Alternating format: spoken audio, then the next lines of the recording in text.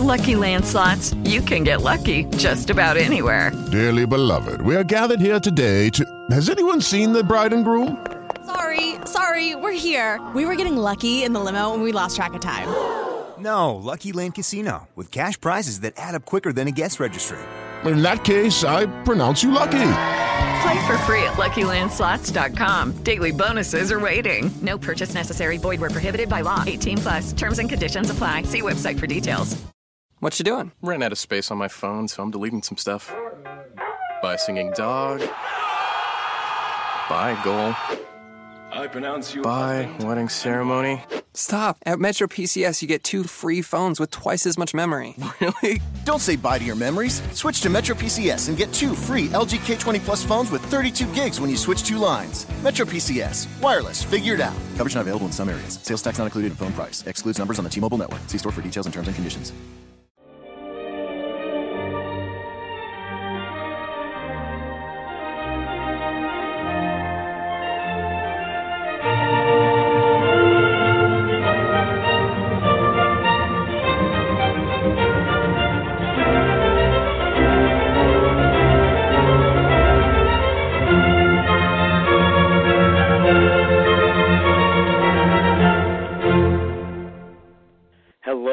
Welcome back to A Better World. This is your host, Mitchell J. Rabin, and I'm very glad you're joining us again today. Today we're going to have another very interesting show. I have invited to be our guest for the entire time Dr. Fritjof Capra. Fritjof Capra has been a great teacher for me over the course of decades, actually, with what was his first big book, The Tao of Physics. We'll get into that in just a moment. But first, just to say, those of you who listen with any regularity know that we focus on this show on creating a holistic perspective, worldview, a view that is much larger, more synthetic, if you will, more like a sense of gestalt, an ongoing, non-sequential necessarily, non-linear perspective that allows us to, if you will, to use the great word from television, grok, an entire picture of reality in one moment, of understanding the interstitial relationships between all things, recognizing that nature is basically a series of interdependent phenomena, essentially energy, essentially one big verb that we're always involved in process. Well, one of the true leaders in this space of understanding exactly those ideas and beyond is Fritjof Capra, today's guest. Fritjof has been involved in teaching, educating people around the world, actually even writing a screenplay of films that talks about this, Mind Walk, and it's a dramatic expression of these kinds of ideas that have actually been with us for the better part of a century, but have not been really articulated and integrated into our worldview commonly and into even the fabric of society, as into our economics, our building of institutions and systems, our understanding of it relative to biology and the body. So that's where Dr. Capra has come in very strongly and is playing a significant role in bringing this forward. A couple of words of introduction. Dr. Capra was born in Vienna. He's a physicist and systems theorist. He first became popularly known for the book I referenced earlier, The Tao of Physics, which explored the ways in which modern physics was changing our worldview from a mechanistic, Newtonian one to a holistic and ecological one. Published in 1975, it is still in print in more than 40 editions worldwide and is referenced with a statue of Shiva in the courtyard of one of the world's largest, most respected centers for scientific research, CERN, the Center for Research in Particle Physics in Geneva, Switzerland. over the past 30 years since the writing of that book, Dr. Capra has been engaged in a systematic exploration of how other sciences and society are ushering in a similar worldview or a new paradigm, leading to a new vision of systems and our understanding of the social implications of this cultural transformation. So we'll comb over a little bit of the history with Fritjof, as well as take a look at his most recent work, The Systems View of Life, on which subject he is going to be teaching a class that I am very happily enrolled in this coming fall. So Fritjof, welcome to A Better World. It's a pleasure to have you. Hello, Mitchell. It's my great pleasure. Thank you for having me on your show. Absolutely. You know, it's so much fun for me because I've been referencing your book for so many years now, the original Tao of Physics, because you so beautifully articulated that intimate relationship between our intuitive, instinctive sense of what's true, a lot of which has been described and articulated in different wisdom traditions around the world, but especially the Taoist and Buddhist and Eastern traditions, Vedic, and the magnificence also of Western science and the Western mindset. So thank you, Dankeschön. I really appreciate what you have brought forward to the world. I think it's actually been pivotal, and the kind of receptivity you have gotten from it and since, I think, is testament to how which has really shaped my work and my life, you know. Please tell our audience about that. Give us a little insight into that. Well, when I wrote the Tao of Physics, I lived in London in the early 70s, and I had intuited that similarity between the concepts of modern physics and the basic concepts of Eastern mystical traditions.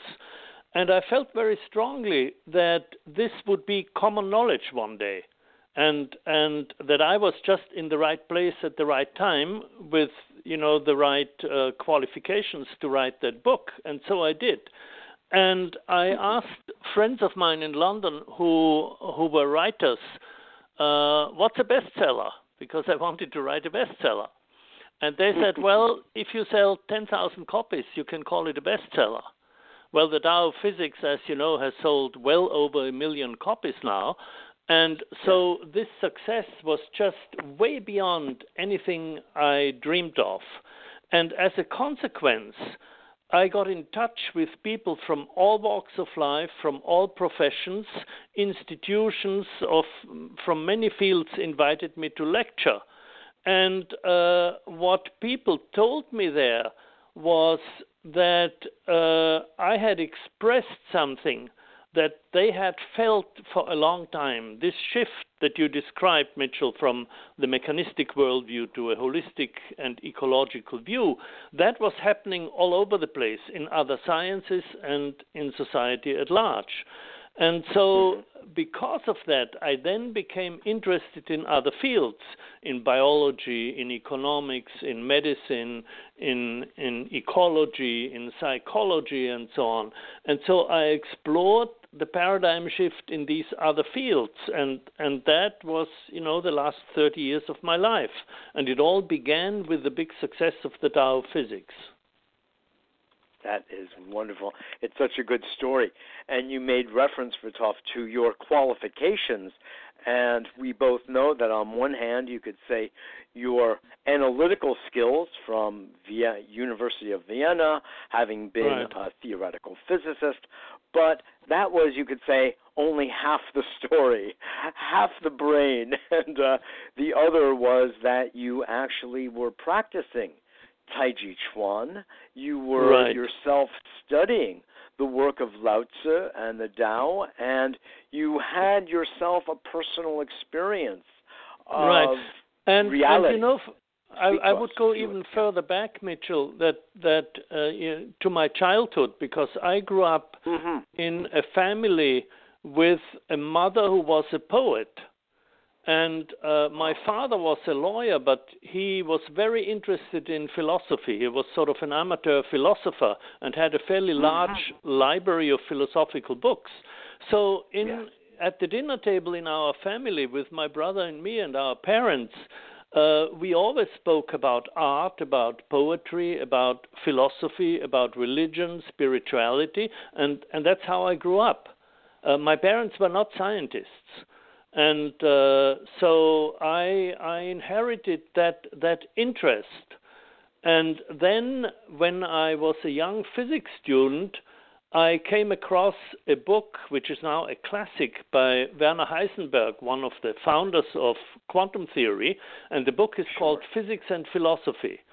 And there I saw both sides of my childhood and inheritance in this title, and naturally I was very interested. And in this book, Heisenberg describes very vividly how a handful of physicists faced a very unexpected and mysterious reality, the reality of atomic and subatomic physics, and how it forced them to think in an entirely new way, to create a new language, new concepts, new ideas. And that fascinated me from my days in Vienna as a physics student.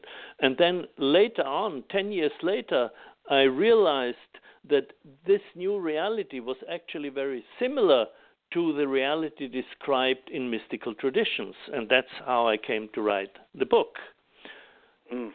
That is so interesting. You know, you and I, who met through a dear friend and colleague of both of ours, the wonderful futurist and holistic economist, Hazel Henderson, you and I had an initial intuition of how similar our own backgrounds and interests are, and everything you just said almost reminded me. It wasn't in Vienna, it was in New York and Connecticut, but many parallels in your childhood dinner table and my own.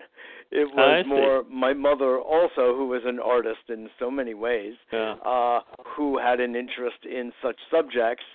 And we were born Jewish, but not at all practicing. It was more of a cultural thing. So, interestingly, Fritjof, it kept open the entire canvas of possibility. I was not railroaded into any one kind of a picture or rabbit hole of what reality was. And I just looked at the books on her bookshelf, and I found myself gravitating toward the Hindu, Taoist, and Buddhist at a very early age. Yeah, interesting. So I'm amused. Let me say a few words about our friend Hazel Henderson and tell you how I met her.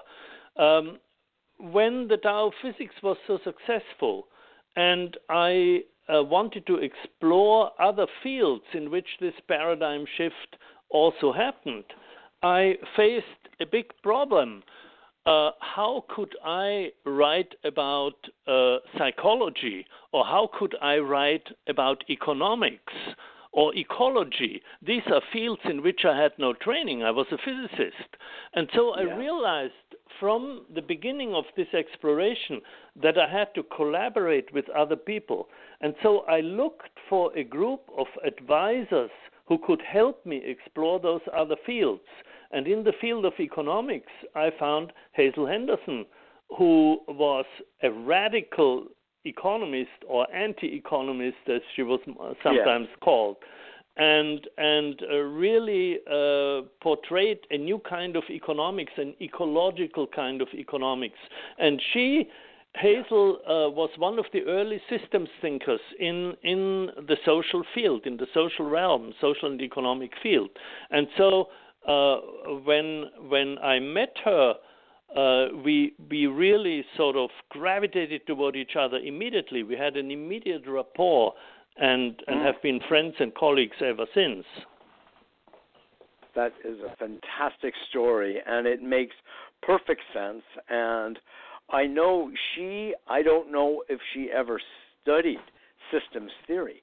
She intrinsically understands the organic relationship between economics and ecology, which is why her emphasis is so much on photons and a photonically based economy, which is a beautiful marriage. Hazel didn't, as far as I know, she didn't formally study systems theory, but she met many scientists who were and are systems thinkers, like the economist Herman Daly, for instance, or Umberto Maturana, Francisco Varela. Actually, it was Hazel who introduced me to Francisco Varela, who influenced my work very much. And so she knew all these people, and, she picked up. She's a very quick learner, and she picked up systems thinking from these key sources. That is so interesting. And now we're going to have to smirk again, because I interviewed Francisco Varela back in the mid-1990s at a conference I was part of in New York City. And, overall, not that many people actually even know of his work. But as you know, it was involving, he had Buddhist perspectives intrinsic to his work. Francisco was a neuroscientist, a biologist, Chilean from Santiago. He was a student of Umberto Maturana and then became his colleague, and they together developed a radically new theory of mind and consciousness, which I hope we're going to get to talk about a little bit. Yes, we will. And in fact, it was Francisco who introduced me to my friend Pierluigi Luisi, who is the co-author of one of my latest books, The Systems View of Life. It was through Francisco Varela that we met, and we actually dedicate the book to him and his memory. That's great. In fact, I would love to launch into that, but I would like, if it's okay with you, Fritjof, to move through first The Web of Life, your prior book, because that was antecedent to the more comprehensive work of the systems view of life. So would you step us through that maturation and evolution, I should say? Okay, let's go back to The Turning Point, which was my first book after the Tao of Physics, published in 1982. And as I said, there I branched out into various other fields, biology, psychology, medicine, economics, and so on.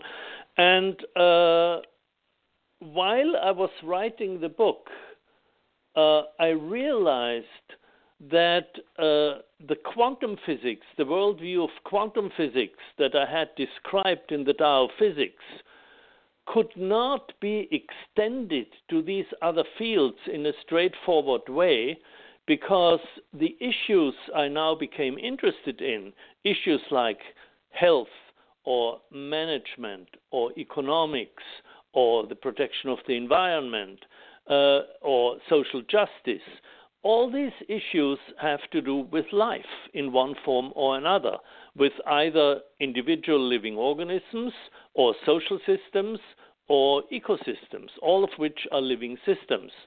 And physics has nothing to say about life. Physics is the science of non-living matter.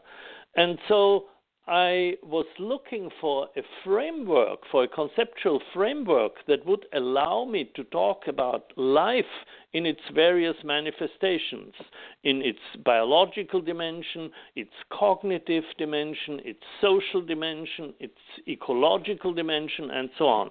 And so I began to put together a conceptual framework that integrated those dimensions.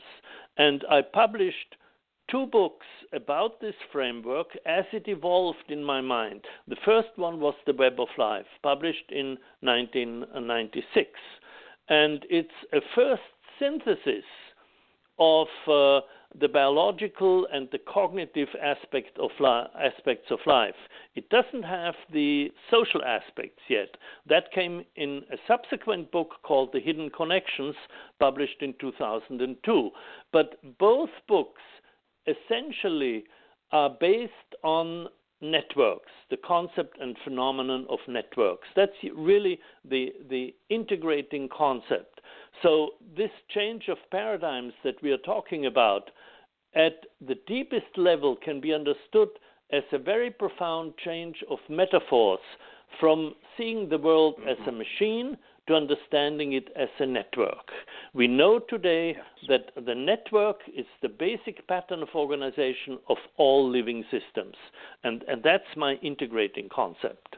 And this is why the book is called The Web of Life. Yes, that's beautiful. It shows a definite maturation of thinking and also the obstacles of beginning to apply quantum theory into other disciplines altogether. It's not, and I guess it shouldn't surprise us, it's not a straight line. If anything, it's something more spirally in nature. However, you have connected the dots, and you've connected the dots most thoroughly in your last work, your latest work, I should say. And this is really I would love if you would lay that out for us. There are four basic tenets. Please. Yeah, this is the culmination of my synthesis. So over the last 30 years, I developed a synthesis of a new understanding of life that is now emerging in science. A synthesis, as I said, that integrates the biological, the cognitive, the social, and the ecological dimensions of life. And just to summarize it in a nutshell, at the forefront of contemporary science, the universe is no longer seen as a machine composed of some elementary building blocks. We have discovered that the material world ultimately is a network of inseparable patterns of relationships. We have also discovered that the planet as a whole is a living, self-regulating system. That's the famous Gaia theory. Correspondingly, the view of the human body as a machine and of the mind as a separate entity are being replaced by one that sees not only the brain and the nervous system, but also the immune system, the bodily tissues, and even each single cell as a living cognitive system. So a tremendous change. Then we can go on to evolution, and in the book we have 3 chapters on the systems view of evolution. Evolution is no longer seen as a competitive struggle for existence, but rather as some kind of cooperative dance in which creativity and the constant emergence of novelty are the driving forces. And with the new emphasis on complexity, on networks, on patterns of organization, a new science of qualities is now slowly emerging. And this is what we describe in the book. Now, the book is a textbook, but not a strict conventional textbook. It's for a general audience, but it can also be used and is being used in universities and colleges. It's a big book. It has 500 pages, and it lays out this whole synthesis. And my co-author, Pierluigi Luisi, is a biochemist, so there's quite a bit of biochemistry in it, biology, as I said, theory of evolution, and so on. So he brought that part to it. Interesting. I'd love to ask you about that, actually. How does a change, and of course I know about the new biology, and inside of that also is the new chemistry. How does that show up in the subject of biochemistry relative to the larger evolutionary context? Well, basically, this is really goes back to the work of Maturana and Varela. As I said, the 20th century science has shown that the network is the basic pattern of organization of all life. And everybody knows what a network is, But not all networks are living systems. A fishing net is not alive. A chicken wire fence is a network, but it's not a living system. So Maturana and Varela asked the question, what is characteristic of living networks? What allows life to continually renew itself, repair itself, perpetuate itself, evolve, and so on? And what they found out was that the key characteristic of living networks is that they are self-generating. In a cell, the simplest living system, which is a network of chemical processes, each part is continually produced and replaced and transformed by the entire chemical network, the metabolic network.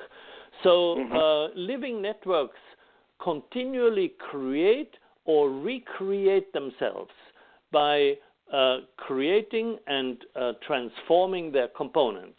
That's the characteristic of living systems. Technically, Maturana and Varela coined a term for that, which is a Greek word, autopoiesis, and it means self-making. Auto, of course, means self, and poiesis, interestingly, the same root as poetry, means to make. So autopoiesis means self-making. Living networks continually make themselves. And so all the biochemistry, to come back to your question, flows from this basic insight that these chemical processes are interlinked in network fashion. And Pierluigi Luisi was one of the first to recognize it. He collaborated with Varela and developed his biochemistry accordingly. Got it. It's so interesting because in my experience, which is related, overlapped with yours, but also distinct, the bioassociation in listening to you, Fritjof, I'm thinking of, what comes to mind is the work of Bruce Lipton, who understands that the body alone is essentially a series, a cellular biologist, I should say, who's been on our show many times. He's a dear friend. The body consists of a series of communities from atomic to cellular to organic tissue, etc., and they are all, of course, interdependent on one another. I think about the work of Ken Wilber and his understanding and speaking about holons and holonic relationships that have a certain level of natural hierarchy to them as well. However, they are in themselves their own holonic community that are, again, wholly interrelated to each other. I think of the space of biomimicry, which is so much of what you're saying in its own lexicon, if you will. So here we have these other interdisciplinary fields and holistic thinkers that are weaving a similar kind of story. Yeah, let me comment a little on what you said, which is, of course, very interesting.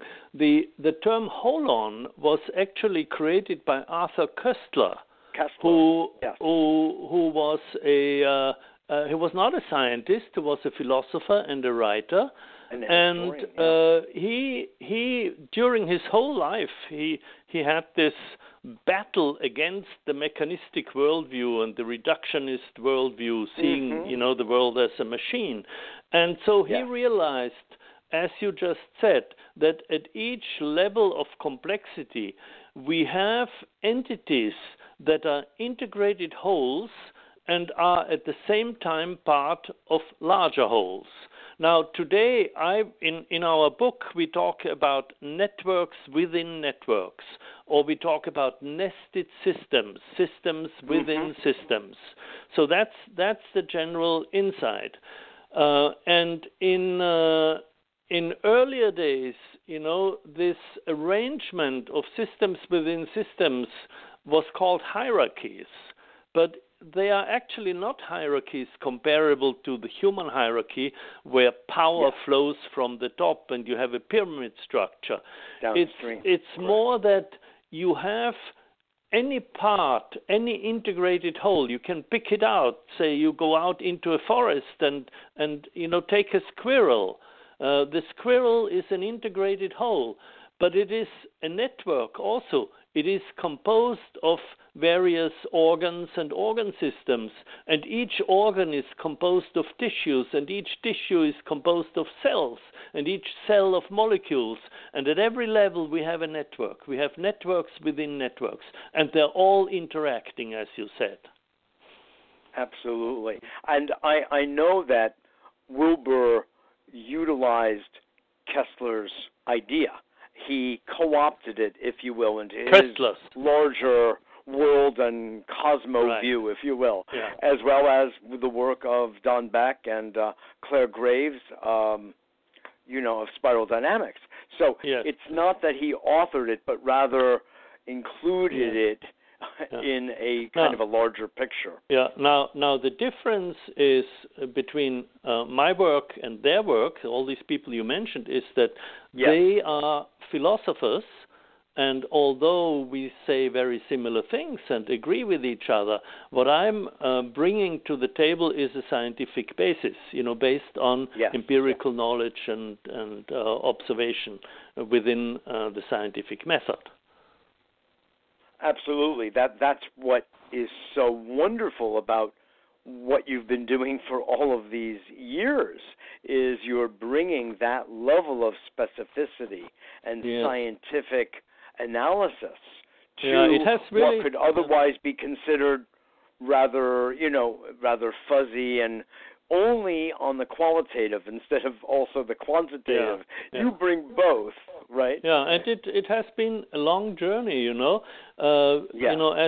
I mentioned, my last book is called The Systems View of Life, and I used this term for the first time in the early 1980s in my book, The Turning Point. There's a section of the book which is called The Systems View of Life. And so I just began to explore that. And what I did at the time, I didn't know Maturana and Varela. I didn't know Lynn Margulis, who was also a big influence on me. And I just tried to pull together whatever I could from various areas and construct something which I called the Systems View of Life. And over the years, then that evolved and became more precise through my book, The Web of Life and the Hidden Connections, and now with the grand synthesis in the book, which has the same title as the original phrase, The Systems View of Life. Yes. Now, you and I are aware that systems theory has been around for the better part of, 125 or so years. It's not a new theory. I first encountered systems theory in the field of psychology as a graduate student. We were thinking about families as systems.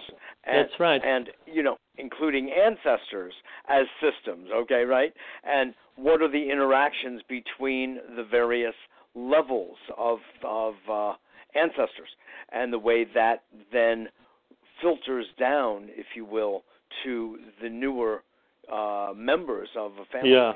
So actually, we're aware of this, but you have gone further in its integration of, because I think I may have come into life in large measure as a systems thinker.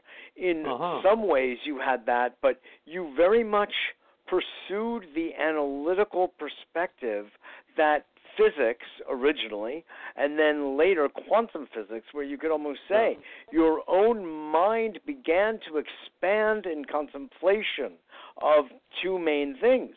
One, quantum physics, so it was in your own respective lexicon, and then in your inquiry into the traditions specifically of the East, which was an entirely different more, you could call it poetic, metaphoric language, yet you were able to pick up on it with, if you will, both your brains, and you have been working at a synthesis ever since.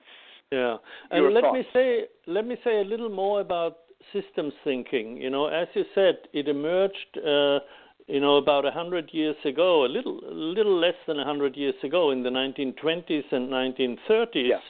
And interestingly, it emerged from a series of interdisciplinary dialogues among biologists, psychologists, and ecologists. This took place in Europe, and it took place in Germany mainly. And you mentioned in your introduction, the word Gestalt as an integrated pattern. Yeah. That, of course, is a German word. And the original meaning of Gestalt is a living form. In German, there are two words for form. One is the same form, which is a non-living form. And then Gestalt is a living form. And so these psychologists and biologists talked with each other, and the biologists used this term Gestalt for living biological forms, and then the psychologists took it over for an integrated pattern of perception. And then ecology was a very new science at the time, and ecologists participated in this dialogue. And as you said, in psychology, the family and family therapy became a field which was pioneering systems thinking in psychology. Yeah, exactly. But that's how I knew of it. Yep. Right. Family therapy. And the systems thinking that Luigi and I are using in our book is somewhat different, because what happened in the 1970s and 1980s was complexity theory. Complexity theory is a mathematical theory of nonlinear systems. It's a nonlinear mathematics featuring computers and structures like strange attractors and fractals and so on. And this mathematics allowed scientists for the first time to really deal with the enormous complexity of living systems mathematically. They were not able to do this before. So complexity theory raised systems thinking to a whole new level, and that's what we are using in our work. Ilya Prigozhin was one of the first. I was just about to mention him. Yeah. You're reading my mind. I wanted to ask you whether his work was an expression of exactly this idea of complexity theory. Yes, and he was one of the very first to use this in the 1970s, when it was just being developed. And he developed a new kind of thermodynamics and defined living systems, not only living systems, but these complex systems as dissipative structures, structures that are stable, and yet there is a flow of energy through them all the time. And he got the Nobel Prize for that, using the concepts of complexity theory for his new theory. And please correct me if I don't understand this, because I am not at all a physicist, except for, you could say, an everyday physicist, that I know how to hop on my bike and swing a paddle. Right. A Newtonian physicist. Yes, exactly. No, but in my mind and heart, I'm a quantum physicist. Yes. And soul, no doubt. But I'd like to ask you, my understanding of Prigozhin's work, and of course as it relates to this larger context, is that, especially in ecological, this ecosystemic context, is that you have a level of organization into which arises or emerges a disturbance of some sort. And I think I remember when I studied this that it was the idea of inside an oyster, when there is a kind of a perturbation of some sort which disturbs the oyster, but it leads to the pearl. It's almost the idea of the lotus emerging from the mud. Yeah. But from the larger ecosystemic context, it's pretty interesting because it suggests that inherent in natural systems, there are always eruptions and disruptions to which the ecosystem must adapt or perish. Yes, and then there becomes a higher level of complexity and reorganization right. of the organism or the system. Is that and what you are talking understanding? about, Mitchell, is now generally known as the phenomenon of emergence. The emergence after a disturbance, you're quite right, or at a point of instability yes. that a system reaches, break through to an entirely new state, and that is known technically as a bifurcation, and more commonly as the emergence of new order. And you are absolutely right that Prigozhin was, I think, the very first to really analyze this process in detail. Oh God, I'm already and continue to be a student of yours here, Fritjof. I'm very appreciative of this.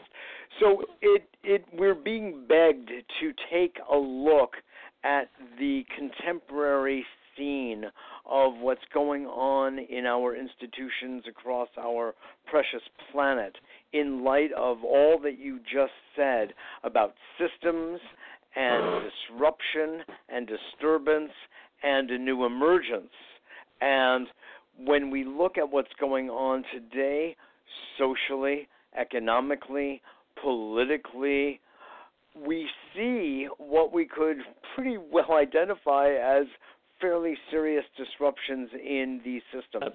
Absolutely. Could you take your thinking from the system's view of life and apply them to the real-world context? Yeah, and this is, I'm very glad you're bringing this up, because this is a very important part of my work, and it's an important part of our textbook. The systems view of life is not only fascinating intellectually, but has very concrete, important applications. Yes. And the reason is that when we look at the world today, at our multifaceted crisis, whether we look at economics, energy, climate change, social and economic inequality, violence and war, all these problems are really interconnected and interdependent. They are systemic problems, which means that none of them can be solved in isolation. They have to be solved within the context of other related problems. And this is what we call systemic solutions. And this is, again, where our friend Hazel Henderson comes in, because she was really one of the pioneers to recognize this. As far back as the 1970s, she realized that the problems of the world are all interconnected and that we need a systems view to solve them. And when we analyze these problems further, we can see that underlying many, if not all, of the problems is our obsession with quantitative growth, that virtually all our political and corporate leaders believe in unlimited growth on a finite planet, which is ridiculous. You know, everybody, it should be obvious that this is not possible. This is a fantasy. And yet, everybody says a healthy economy is an economy that grows. And if it grows more, it's healthier. And Hazel and I actually wrote a paper together several years ago, which we call qualitative growth. Because the solution is not to say there can't be any growth. Growth, as we all know, is part of life. Living organisms grow. But not everything grows all the time. You know, an organism or an ecosystem grow in their youth, then they mature, and then they decline and disintegrate and release their components to form elements of new growth. components, resources for new growth. And I learned this from Hazel, 20 or 30 years ago. And a few years ago, we wrote this paper, Qualitative Growth. So what we are proposing is a shift from quantitative growth to qualitative growth. Qualitative growth is growth that enhances the quality of life.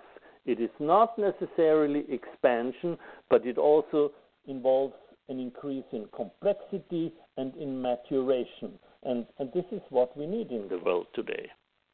Yes, I appreciate that very much. And you're reminding me that in my own thinking, I'm not an economist at all, but we all think about economy. And I think it's very important to realize that in our world of ever-increasing complexity, we have lost the magnificence of simplicity and the holistic worldview of the Renaissance man or woman who understood the larger picture. The ancient Chinese had the idea of the 5 excellencies. This was where every single university student had to master just a handful of different arts: calligraphy, poetry, science, history, right? And they knew that all of it was utterly interdependent and interconnected. Yeah. So in Leonardo's day, you're the one who's written about Leonardo da Vinci, and here again we see what we could call a synthetic, holistic thinker from the past. And this was, I like to say that this was actually the mode of education until really pretty much the 19th century, when the notion of specialization began to predominate, and we lost the forest for the trees. And we, I feel, have been suffering from that. I consider it an illness ever since. And only now, through the work you're doing, through, I like to also cite Rupert Sheldrake, the British biologist, whose work with field phenomena, again, interfaces with what you're doing with systems thinking as well. And coming back to a larger picture, I feel is so important to help us move forward instead of being fractured. Absolutely. While you were talking, I was thinking that I actually experienced this wholeness of education in the Chinese framework in my study of Tai Chi and in my practice of Tai Chi. My Tai Chi master passed away a couple of years ago at the age of 95, and I began to study with him in the mid-1970s, and I studied Tai Chi, and I also studied calligraphy, and some other Tai Chi students studied painting with him. And he was also my doctor, He did acupuncture and herbal medicine, traditional Chinese medicine. And so I was really involved in this whole very integrated way of studying. Beautiful. Exactly. So you captured the ancient wisdom and perspective of how to learn and to connect on a deeper level, partly mental, partly emotional, and relating to the life force itself to be the place of expression of your calligraphy and of your physical movement. Yeah, actually, Shufu Zhang, my master, when we took calligraphy, he would show us that when he made a stroke with the brush, that the energy flowing through the arm, the qi, as they say in Chinese tradition, the qi flowing through the arm and through the brush and onto the paper and being reflected in the character that he drew is the same qi, and the motion is the same as in a Tai Chi movement. So it's really a very, very beautiful integrated view. Isn't that something? I mean, if we were to bear down a little further, we would see that even in the the language and the characters. We see images. Talk about Gestalt again.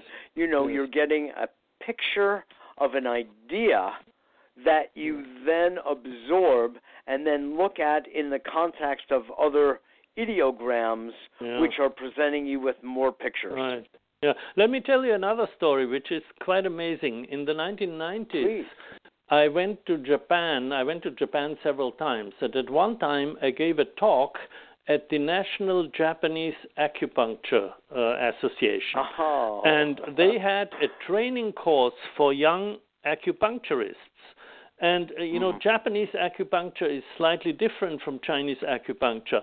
Yeah. And what was very specific there and very fascinating was that the senior teachers were blind, I knew where you were going with this, yeah. And so, I've experienced I saw them teach, and I remember this one old man who was standing at the head of a table, and another person was lying there, playing the patient, and a young woman was doing acupuncture, and the blind man was feeling the pulse, of the person who was the subject, and he was feeling the pulse, and he told her, "You're not holding the needle enough upright, do it a little more upright."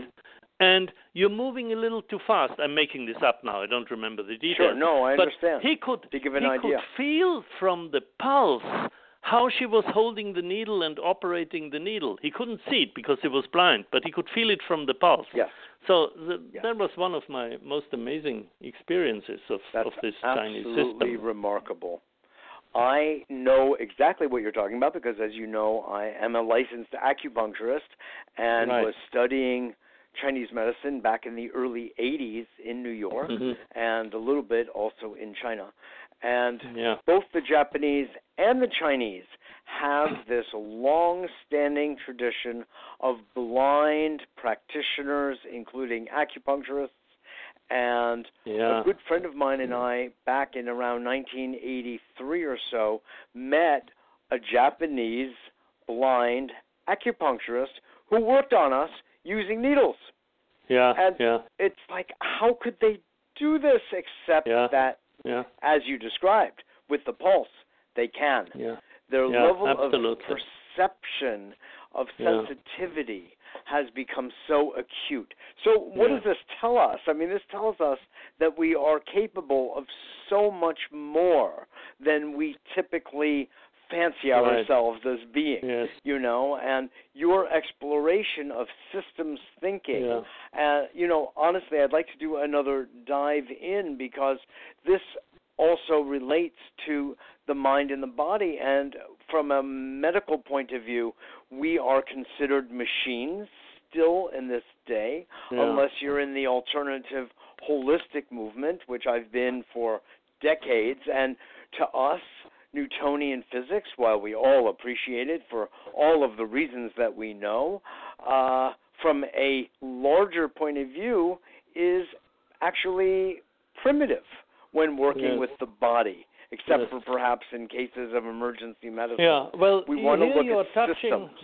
You're touching on something which is really, one of the most dramatic discoveries of the systems view of life, and that is a new conception of mind and consciousness. And let me give you just a little bit of background. The problem that scientists and philosophers in the West faced for the last 300 years in trying to figure out how mind and body interact. The problem goes back to Descartes. Descartes, the great French philosopher and mathematician, distinguished between two separate and independent realms, and mind and matter. And mind he called the thinking thing, res cogitans, the thinking thing, and matter he called the extended thing. And so ever since Descartes, scientists and philosophers have thought of the mind as some kind of mysterious entity. Fritjof, I don't know why. Excuse me just one moment. Yeah. Your voice faded for some reason. Maybe it has to do with your mouthpiece is. There, much better. Thank you. Shall I go again? Sehr gut. So ever since Descartes, scientists and philosophers have tried to figure out how this entity, this thinking thing, interacts with the body, the other thing. And the big breakthrough in system science, and this goes back to Maturana and Varela, and to Gregory Bateson, is to recognize that the mind is not a thing but a process. This is now called cognition, the process of knowing, and it is closely associated with the self-organization of those living networks. So the very process of self-organization is a cognitive process, and that is a huge, very revolutionary breakthrough. That is. I very much appreciated that in your work here, where the notion, and maybe you could talk about this, the notion of consciousness, which is otherwise considered utterly massive in its importance, is virtually, if I understand correctly, a subset of cognitive function. That's right. This concept of cognition, which goes back to, as I said, Gregory Bateson and Umberto Maturana, who discovered it independently in the late 1960s. This concept sees cognition, the process of knowing, as an essential process of all life. So even a bacterium, even a simple cell, perceives things in the environment, bonds according to the sensory perception, and this is seen as a cognitive activity. And as organisms become more and more complex in the history of evolution, the processes of cognition that are always associated with the biological structures also become more and more complex, and we get the evolution of a nervous system, the evolution of a brain, and at a certain stage of evolution then, something new emerges, and that is self-awareness, to be aware not only of the environment, but of oneself, not only to know, but also to know that we know, and that is what is called consciousness. Consciousness actually is used in many different ways in different traditions and by different people, but this kind of reflective kind of consciousness is what I call consciousness when I use the term. So it is a special type of cognition, a special cognitive process of a certain complexity which emerged in the great apes and then the hominids and humans in evolution. You know, I want to bring this up because I remember you mentioning that in something I was watching of yours. And we know today, first of all, one of the things you keep kind of bringing forward in the way you speak is this relationship between our intuitive knowing and our conscious, analytical, scientific inquiry. Right. And you have been, I don't have to say masterful, in articulating the scientific aspect of our collective intuitive knowing. I don't mean everyone, but many people who have taken the time to be reflective about the nature of life, the nature of reality, the nature of perception. So from this point of view, even scientifically, we know from books such as The Secret Life of Plants, and much research has been done since then about the communication between humans and trees and plants, and even Gaia as an intelligence herself. And the native peoples, the indigenous people from all over the world, are highly expressive of this deep, abiding relationship.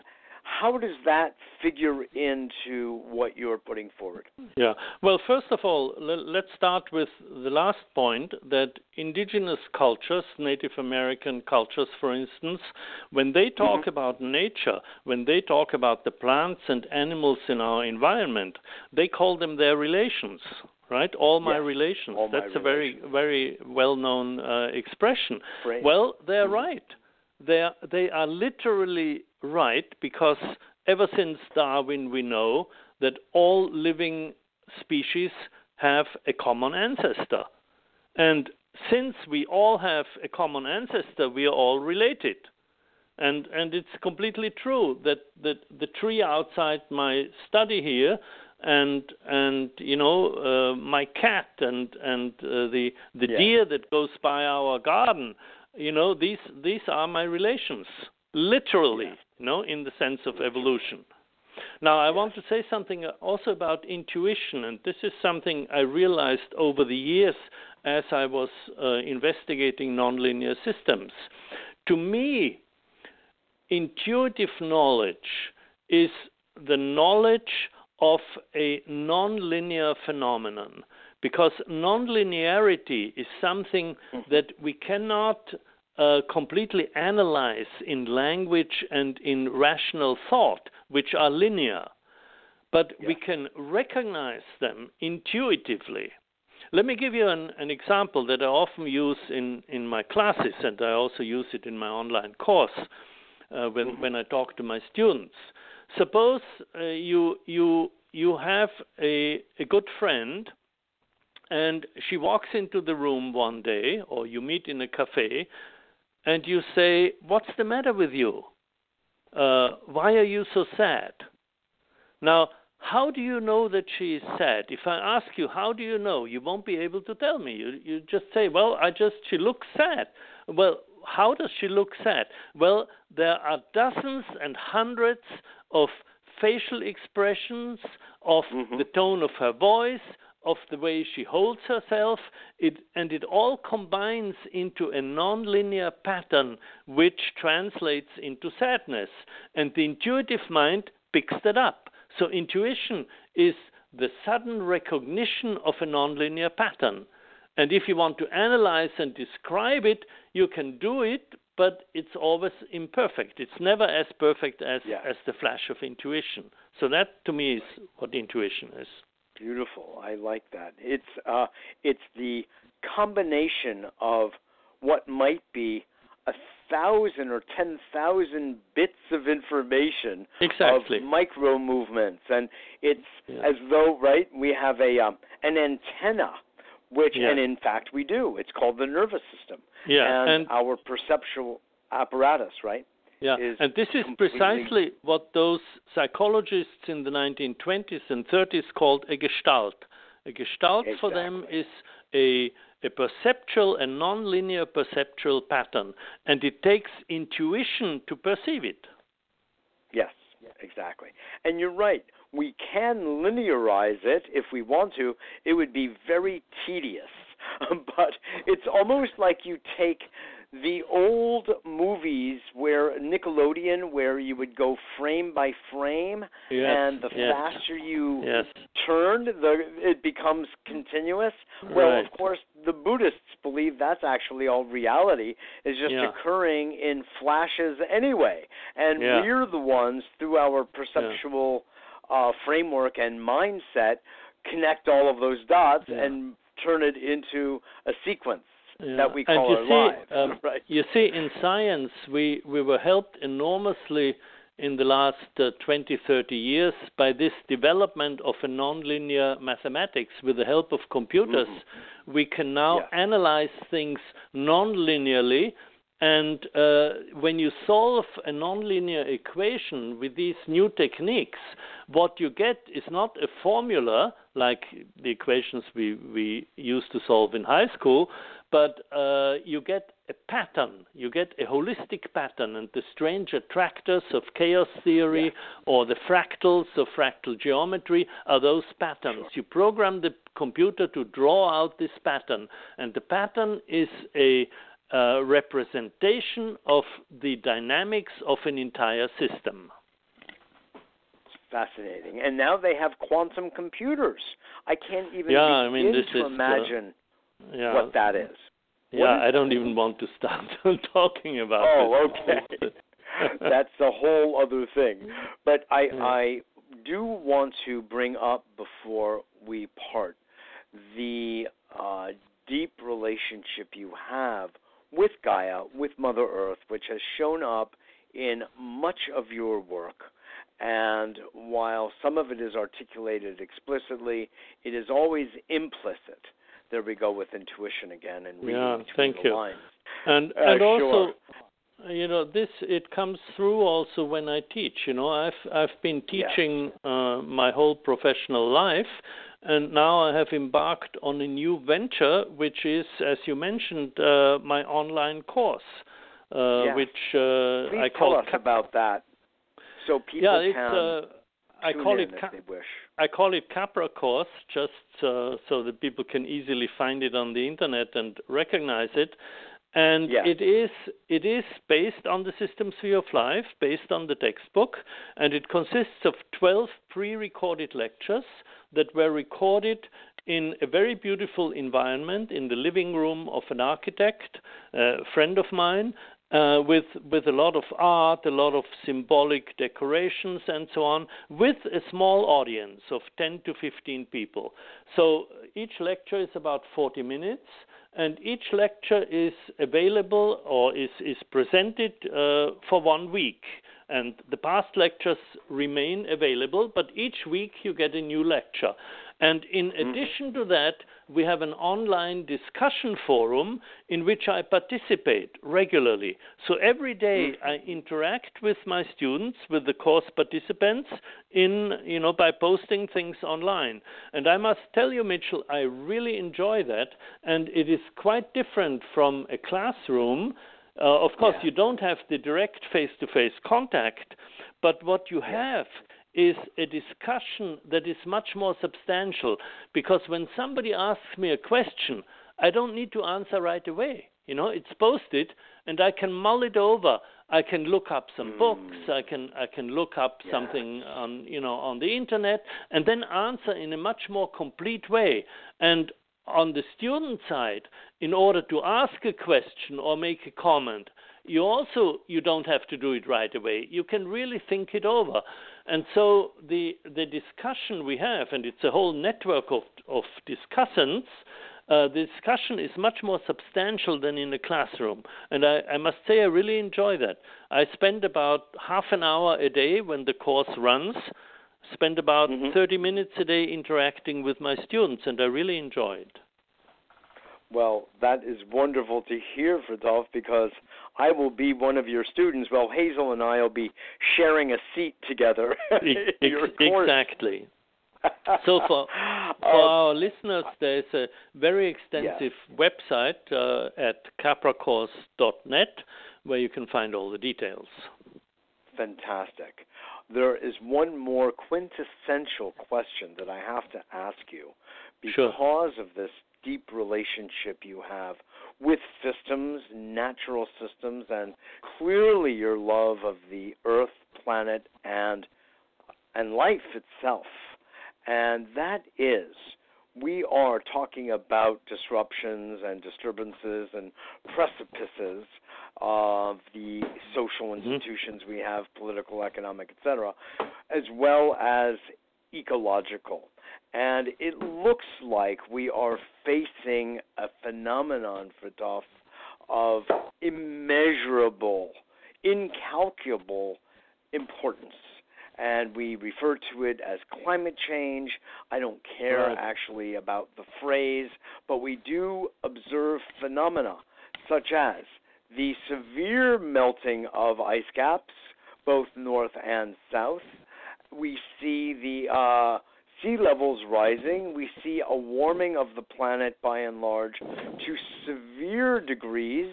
We see fires happening in places they didn't happen, tornadoes and hurricanes happening in places they typically haven't.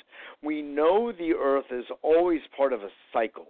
However, it also seems very obvious that the anthropogenic aspect of all of this is staring at us in the face. What are your thoughts about what is happening and where we're going and what's before us? Well, first of all, let me come back to the fact that all these phenomena and all these severe problems you mention are interconnected and interdependent, and we need systemic solutions to solve them. Now, the good news is that we have these systemic solutions. In our textbook, we spend about 60 pages at the end discussing the most important systemic solutions to all these problems, to the energy problem, climate change, economic inequality, violence and war. All these problems have solutions which have been designed and tested around the world, mostly by NGOs, by the global civil society. The problem is that the corporate world and the political world has invested a lot in the status quo and doesn't want to change things. Think, for example, of the fossil fuel companies. They don't want to shift to wind energy or solar energy. We know how to do it. We have the technologies, we have the knowledge. What we need is the political will and the values. It becomes a question of values and ethics. So that's one thing I want to say. The other thing, which is also very serious, and you asked this question, where are we going? And to formulate it in another way, to make it more dramatic, you could say, is there hope for the future? Are we going to make it? Are we going to save the world? And I deliberately didn't want to set up that drama, but please go on. I appreciate it. I think, this is, our listeners will think along those lines. And I can tell you that I have been very inspired over the last 10 years or so by the writings of Václav Havel, the great Czech playwright and former president of the Czech Republic, who wrote in one of his books, who asked this question, is there hope for the future? And he turns it into a meditation on hope itself. And if you look at our book, The System Theory of Life, this is how we end the book, with this quotation by Havel on the very last page of the book. And let me read it to you. This is what Václav Havel writes. The kind of hope that I often think about, I understand above all as a state of mind, not a state of the world. Either we have hope within us or we don't. It is a dimension of the soul, and it's not essentially dependent on some particular observation of the world or estimate of the situation. Hope is not the conviction that something will turn out well, but the certainty that something makes sense, regardless of how it turns out. So this has been my inspiration over all these years. God, I understand, verstehe. That is very powerful. It takes it out of one realm and leaves it deeply on the level of soul, of spirituality, and heart, essentially. Yes. And spirituality, exactly. Well, I think that is an utterly beautiful note to complete this interview on, and I just can't thank you enough for the good work that you have been doing. Well, thank you. This has been a real pleasure to talk to you. I'm so very glad. And we will continue our dialogue, and I so appreciate it. Thanks again for being on the show today. Thank you. Fritjof Capra, well-known, internationally known and appreciated physicist, environmentalist, activist, holistic thinker. His most recent book, The Systems View of Life, on which is also the Capra course, same subject, and teased out in different ways based on the students who come and participate and ask questions and also engage him in the subject at hand. These are all, in reality, life and death matters. This is not just speculation, academic speculation. This is really about our lives core. And that's why I so much appreciate the work that he has been doing. It spans the entire mind, body, heart, and ecology spectrum. And that's the kind of thinking we need more of in order for us to holistically deal with, systemically deal with the issues that are before us. I wholly agree with Fritjof that the solutions, systemic solutions, are in hand. One that is not, however, is the psychology of greed, or perhaps we understand it. Now we have to learn how to move that mental state, which is the way I think about it. That mental state, it's a rather fixed mental state with neural entrenchment to disengage and move forward in an evolutionary manner to thinking from I to we to a systems perspective, and allow us all to prosper together on a sustainable planet. So I want to just thank you all for tuning in and listening today. Remember that we are At a Better World, a nonprofit organization, a 501c3, so your donations to help keep us on the air are always appreciated. If you do not yet get our newsletter, it's free. Just visit our website, www.abetterworld.tv, abetterworld.tv, it's on the right, and become part of our community. Become part of the Better World's family. Species, if you will. We so appreciate it. And also, if you want more information on the work that I do with consulting, stress management consulting, and life coaching, having to do with life purpose, direction, etc., and systems thinking, go to mitchellrabin.com, mitchellrabin.com, and I look forward to seeing you all next week. Another big, warm thank you to Fritjof Capra and his good work over the course of so many decades, from which we have all so benefited and continue to. Thanks again, and I look forward to seeing you all next week. Tune in now for another Austrian.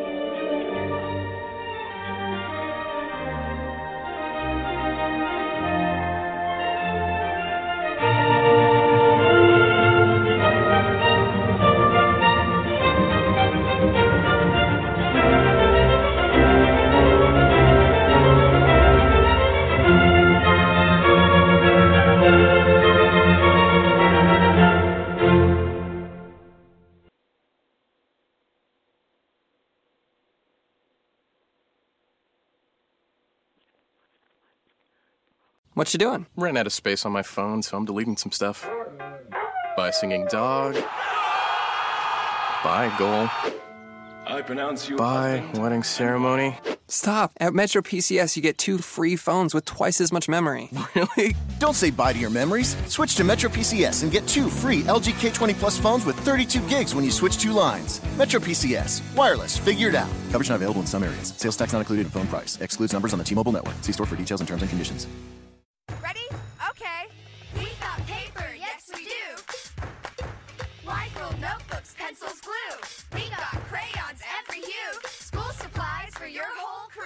Target's got everything you need to ready, set, go back to school. It is Ryan here, and I have a question for you. What do you do when you win?